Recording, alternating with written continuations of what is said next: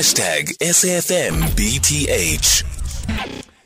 Well, we revisit a conversation that we had hoped to have on Tuesday with Professor Anne Grobler, who's the project manager of the South African Vaccine Platform for the Infectious Diseases Initiative at the North-West University. So as experts have warned that changing weather patterns will cause tuberculosis, TB, to spread faster.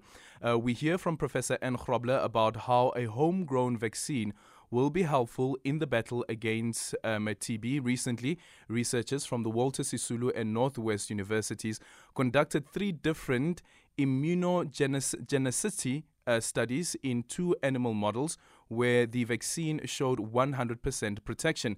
Professor Grobler is now joining us on the line. Professor Grobler, good afternoon, and thank you so much for making time for us.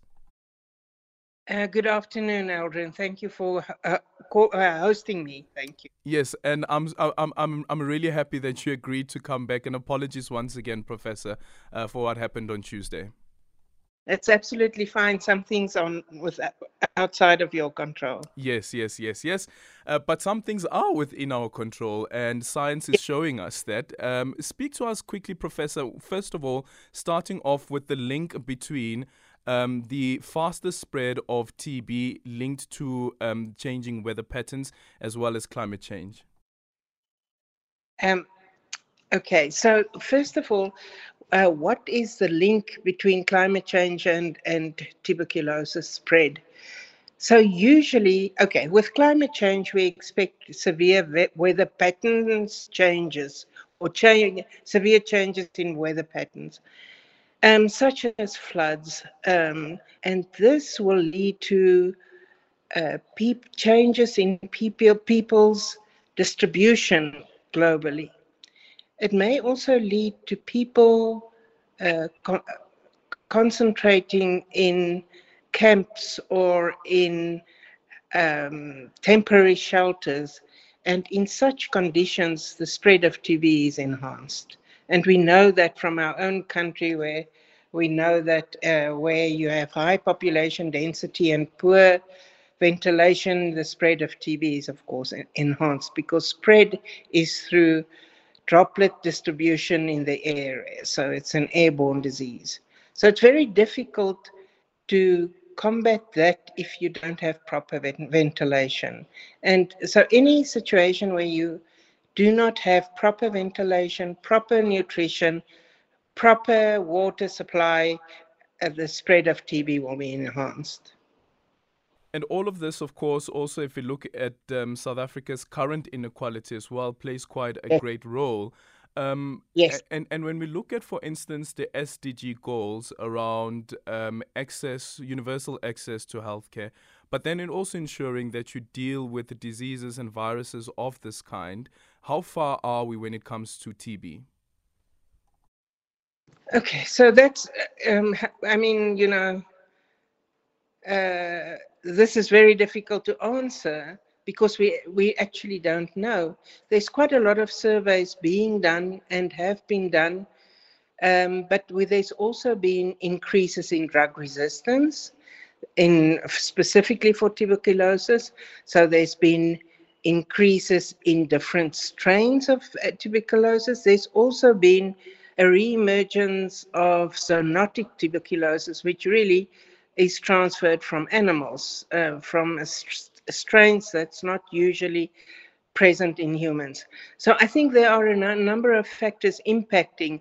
And of course, this is another fact. The closer you have animals and humans together, which happens in disaster areas and emergency time periods, the more you will see the increase in zoonotic tuberculosis. And this research that has been conducted between the University of Walter Sisulu as well as the North-West University, yes. What has it found? Okay, so, we've actually started working with a DNA-based vaccine. It's a DNA-based RNA-launched vaccine. And the reason for going back to DNA as a basis is because it's not temperature sensitive. So you don't have that strong requirement of a cold chain. You don't have to keep this vaccine. It's a very stable vaccine. It's cheap to manufacture, or relatively cheap to manufacture compared to mRNA vaccines. And this is a novel vaccine platform that was donated by a German scientist to these two universities for use in developing a TB vaccine. So this is actually quite amazing and special, that we have somebody that donated something for us to develop a vaccine in South Africa for our conditions. In fact, in Africa for our conditions.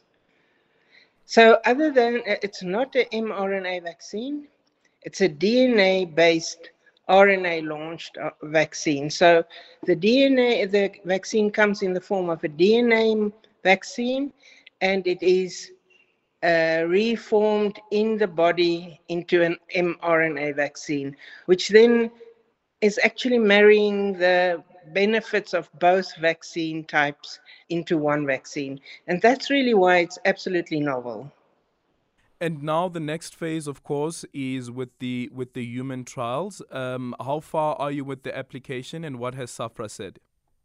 Okay, so we are also we are discussing with a group that we do a non-human primate study as well, an immunogenicity study in non-human primates, which is closer to humans than rodents. So we feel that if we do a non-human primate model study, then you'd show absolute safety, since this is a first-in-man vaccine of this type.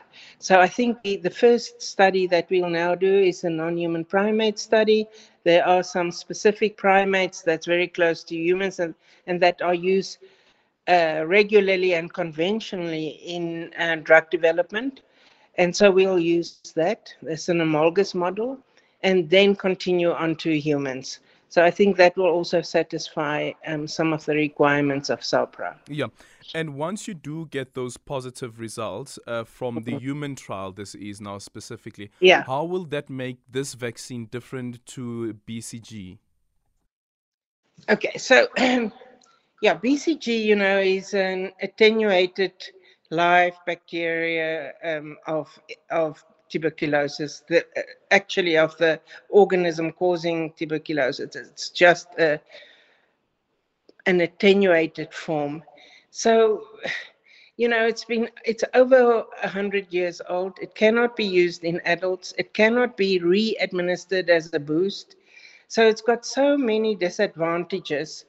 And it's been shown that in certain regions, geographical regions, the effectivity even in children is low.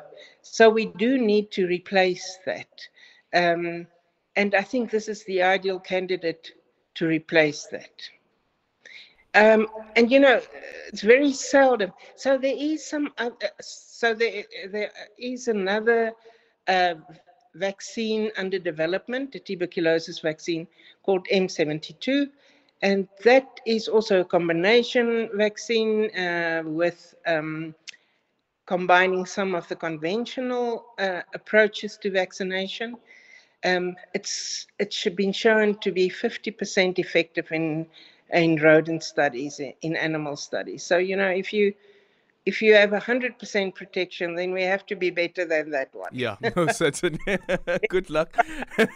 Good luck with the further research, Professor Grobler. And please do give us an update as well how your trials are going. Professor Anne Grobler, the project manager of the South African Vaccine Platform for Infectious Diseases Initiative at the North-West University.